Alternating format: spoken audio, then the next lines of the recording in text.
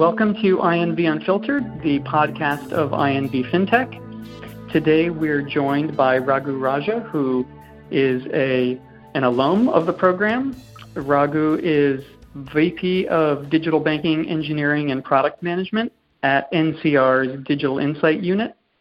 And back in the day, he was VP of Product Development and Engineering at S1, which is now part of ACI, and in between, he had a lot of startup experience, including the company CrossQs, which was a member of INV FinTech's inaugural class. And welcome, Raghu. Really glad to have you back. Happy to be talking. So today we're talking about artificial intelligence, which I think you deal with quite a bit in your day-to-day. I want to start with the use cases certainly in media, and probably we're guilty of this on our own Bank Innovation blog. AI is conflated with virtual assistants, but that doesn't seem to be the primary use case or the most prominent use case actually in financial services. Can you talk a bit about where AI is actually playing a role in financial services today? Yeah, absolutely. I think it's the pure media unfiltered view is ranges anywhere from science to science fiction. So you have to kind of do some level of sanity check within that. And I think the biggest areas where AI plays a big role is in what is being referred to these days as augmented humanity, which is basically that people, devices and technology acting as co-pilots to people to do their jobs better rather than taking their jobs away really. So that's really where it's being most heavily applied today. But if you look at AI in terms of what it is and where it's evolved, it's not new, right? A lot of what AI is been there since the 60s, and what has changed in the past few years is the development of what is called deep learning, which is using neural networks to be able to do some tasks which were previously considered impossible to do by computers, things like vision and NLP and speech rec. Back in the days when you have to do some kind of a vision, you probably have to go build hard-coded algorithms, and their efficiencies were very, very weak. And of late, we have algorithms that are relatively simple, and you can get off the shelf and can actually do phenomenally good job at solving some of these problems. And I think that's got a lot of the buzz going. And within FI and financial services in general, though, there is a relatively early stage, I should say, of application of AI. I mean, there is vision and NLP and speech rec are very current and cutting edge and bleeding edge in AI, but they tend to be not the most common use cases that are used today, although that really holds a lot of promise, and I'll talk a little bit about where the opportunity lies there. But as we take today, as it stands, a vast majority of AI applications fall between traditional AI techniques to be able to do things like fraud management, clustering, and better marketing capabilities, providing customer analytics. But and that's becoming a spectrum too. I mean, you start with traditional techniques, and then you have really cutting-edge players coming in and doing deep learning solutions there, which is fundamentally changing the way the bank can actually perceive customers and can interact with customers really. So that's the most common application. I think if you take a list of most commonly used areas within a bank, I think fraud definitely falls on top, and probably the application of modern channels of interaction is another big area where the application of AI is just fundamentally changing the way banks are interacting with customers. Right? I mean, we recently released some Alexa, and we are working on Alexa-based solution and working on some chatbot-based solution with some of our customers, and that's a if you look at the data on that front, there is a lot of success that's been that banks have had in terms of reducing traffic coming into their call centers, for instance. And in terms of the most mundane questions, where do I get the routing number? And instead of having a person having to respond to it, you could have a chatbot respond to it, and it reduces the churn in terms of the people, in terms of time, in terms of effectiveness of access to information, really. So I think those are the common applications today. We often hear about AI mentioned in terms of cost savings, and does that refer to, like you mentioned with the call centers, the need, getting rid of the need to have a human respond to these questions, and that kind of leads to the concern people have about AI that it's going to cost jobs. But then you mention this augmented humanity, so it seems like in a lot of ways it can help people do their job, and I don't know, perhaps even create new jobs. Yeah, absolutely. And I think like most software type solutions, you have people who are looking at it as like, how can I save costs in the near term? But there is also a vast majority of use cases where people are looking at it and saying, how can I get my people to do a better job, right? You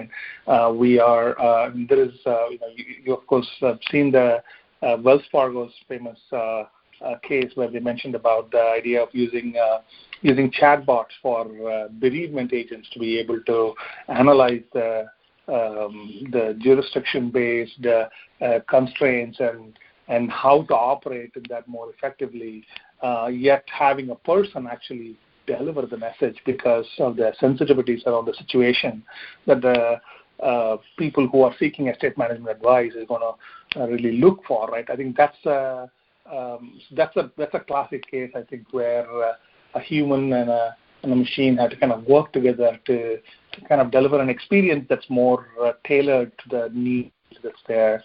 And the other cases that we have are, we are working with some banks, some large bank on how do we change the branch experience completely. How do we enable bankers to know who's coming into the branch, what devices are they interacting with, where are they, how can we provide proactive services, how can we pre-stage transactions and schedule transactions as we schedule appointments with bankers more effectively, so that people can do that in a more non-intrusive way. I mean, today in the traditional world, if you want to, many times when these schedules happen, people don't keep the schedules because you almost have to show up at the bank to get on the calendar, and then you come back again to come and meet an advisor. There is a lot of probability of things falling out. So I think there is using chatbots and AI and vision and problems like that will solutions like that will probably fundamentally change the way how that branch experience is going to look like, and how the people interact with the bankers and the devices within the branches in a more effective manner, really. So you mentioned neural networks earlier. Can you explain a little bit what that means? And also, sometimes people use AI and machine learning as synonyms, but I don't think that's actually the case. Can you clarify that distinction as well? Yeah, absolutely. So let me start with the second question first, right? I mean, what is AI? What is machine learning? And even what is deep learning, right? AI is it's one of those questions that doesn't have very good answer, really, unfortunately. It's back in the 60s, we spoke about AI as solutions to problems that are hard for humans to do, right? So people built out this thing called an ELIZA, which is like sort of a language manipulation engine, more or less, which will basically ask questions and kind of lead you on to kind of talk about whatever he wanted to talk about, but really doesn't assimilate any knowledge out of that. And so while it looked very appealing, it didn't really actually learn anything out of the person. So over time, there was a lot of disillusionment that happened in AI for a while, and people thought AI is basically AI. The idea of AI, where machines can actually interact and understand and solve problems that humans find it very easy to solve, I think was a dream. Is basically what was taught. And there were a few cycles in it, and I think the recent cycle, I'm going to say starting maybe 2011, 2012, is probably the most effective use of AI that we have seen so far, really, right? So where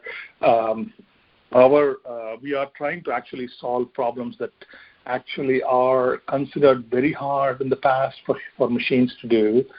Things like vision and speech recognition and things like that, and are doing that by looking at data and observing data and identifying patterns and capabilities within the data to be able to build out these patterns. So if you look at what is AI, AI is fundamentally solving problems that machines traditionally found it very hard to solve by writing software or writing code, really. So. And in machine learning is just another form of AI, really, right? I mean, it's a form of AI. I would say it's a subset of the AI branch. And what machine learning does is it uses data to do the same thing. Instead of just having predicates and mechanics around it to be able to achieve the learning, it basically uses data and observes patterns within the data to be able to learn a specific outcome, really, right? So that's machine learning. And I think one step further, what is deep learning? Deep learning is, there are about 5 broad branches of, I would say, loosely categorized versions, I shouldn't say versions, loosely categorized types of machine learning, right? And one of that is this thing called neural networks. And again, neural networks have been there since like the 60s, and people thought it couldn't do much because it really doesn't do a great job of really observing patterns. And over the past few years, it was demonstrated that it was actually it can observe if we set this up right, if you have the right level of data, and the processing power that's necessary to run this has also gone up significantly. So we are able to actually now train networks which are really, really deep and large and can actually consume data, which is really huge. It was considered impossible in the past. So in the past few years, that's become a reality. Because that's become a reality, people are starting to see value out of it, and now neural networks is probably, I should say, the state of the art for a lot of these problem spaces that you are looking at today. Mm-hmm.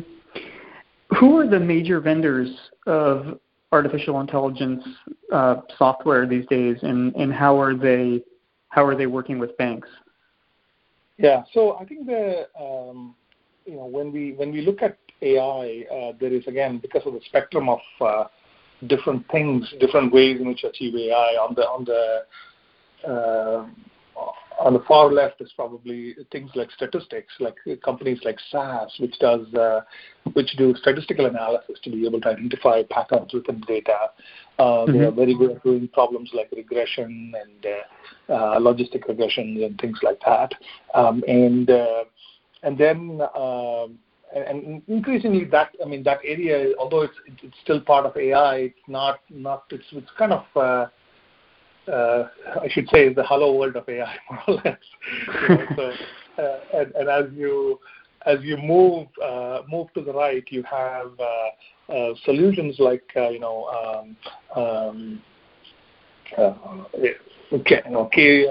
algorithms and things like that are using data to be able to do interesting solution sets. And there are players there, like everywhere from from Watson to H2O. There are a lot of players in that space, but Watson definitely, Watson and H2O are probably the lead players in that space, in the sense that Watson has built out a fairly sophisticated NLP algorithm, not using deep learning. So interestingly, they've actually developed it over many years to probably a few decades to be able to actually get to a place where their NLP engine is extremely sophisticated right now, and it won Jeopardy and everything. I'm sure you've all seen that. So it's a very powerful engine, and they've adapted that into a very cloud-based offering that's meaningful and relevant for a lot of different applications. And they're working actively with a variety of different verticals to be able to drive solutions there. That's one big vendor. The other one is around H2O. Is I would say the flip side, which is like they do open source based, potentially on-prem solution where you can actually build what you wanted to build, and you can make more sophisticated solutions on top of that, build your own algorithms on top of it, and focus on actually pure framework and effective delivery on the framework. So that's the two big players, as I would say, and there are a lot of other players in between that provide some level of AI, some level of IoT capabilities, and they bundle all these things together so that it is a solution that actually can solve specific business problems. Really. So there are like business problem specific vendors that are there as well that play in that space. Now that's again very framework perspective, right? And just to complete that journny is the far right, which is the state-of-the-art, cutting-edge neural network-based solutions. And there are players like Amazon and Google and Microsoft, which play in that space. Which is Microsoft. I mean, Google's TensorFlow is perhaps the most widely used commercial DL solution. And there are also, Microsoft CNTK is very popular, so is Amazon's MXNet. So there is a lot of promise in that front. And the thing is that, that's one of those areas that is advancing so rapidly that, if you are on the sidelines for 3 months, you're probably significantly behind in terms of advances already. So it's an interesting area. So of course, these are framework vendors. There are vendors who take these framework and technology providers to be able to provide more targeted AI solutions to the market. In the fintech space, I guess it's used in a lot of different ways by a lot of different traditional vendors. But there are chatbot is one of the areas where I think we were able to get from idea to value much faster, and a lot of vendors have actually found a footing there. Right. A lot of chatbots out there. Can you talk a bit about what you're doing at NCR and Digital Insight in terms of AI? Yeah, definitely. We, NCR operates primarily in 3 verticals today. Right? It operates in financial services, hospitality, and retail. That's a very interesting space because NCR traditionally has a very good entrenched ATM presence. It's also got a fairly strong POS presence in both hospitality and retail. That gives them a lot of understanding of consumer behavior across consumer spend behavior, consumer financial behavior overall. And so if you look at it from a financial services point of view now, apart from the ATM-based view, there is also what are they really doing with their cards, and what are they really doing from a spend and life perspective, and we have opportunity to have a very strong view there. So we look at that and say, we wanted to come up with an omni-channel solution, which is actually going to solve solve not just the today's problems in terms of like how do we deliver basic services across your different channels in a consistent fashion, which we already do, but how can we take that next level and fundamentally change the way financial services are delivered to these customers, right?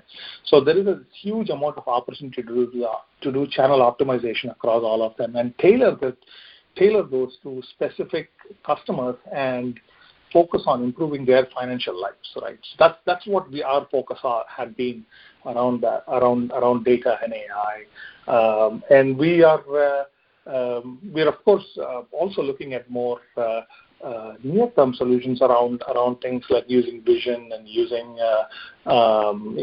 speech rec to be able to we spoke about the Alexa app, and we're rolling out a chatbot solution behind it.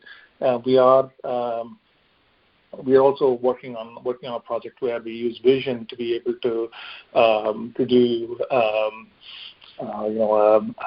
checkout-less store, possibly bankerless branch type models and how can we get there faster and help customers get the advanced experience that they want and financial service experience overall that they want across all those channels. So that's basically what we are trying to do. Again, it's the way I see it, it's a journey, and then we are focused intensely on building out a platform that will enable those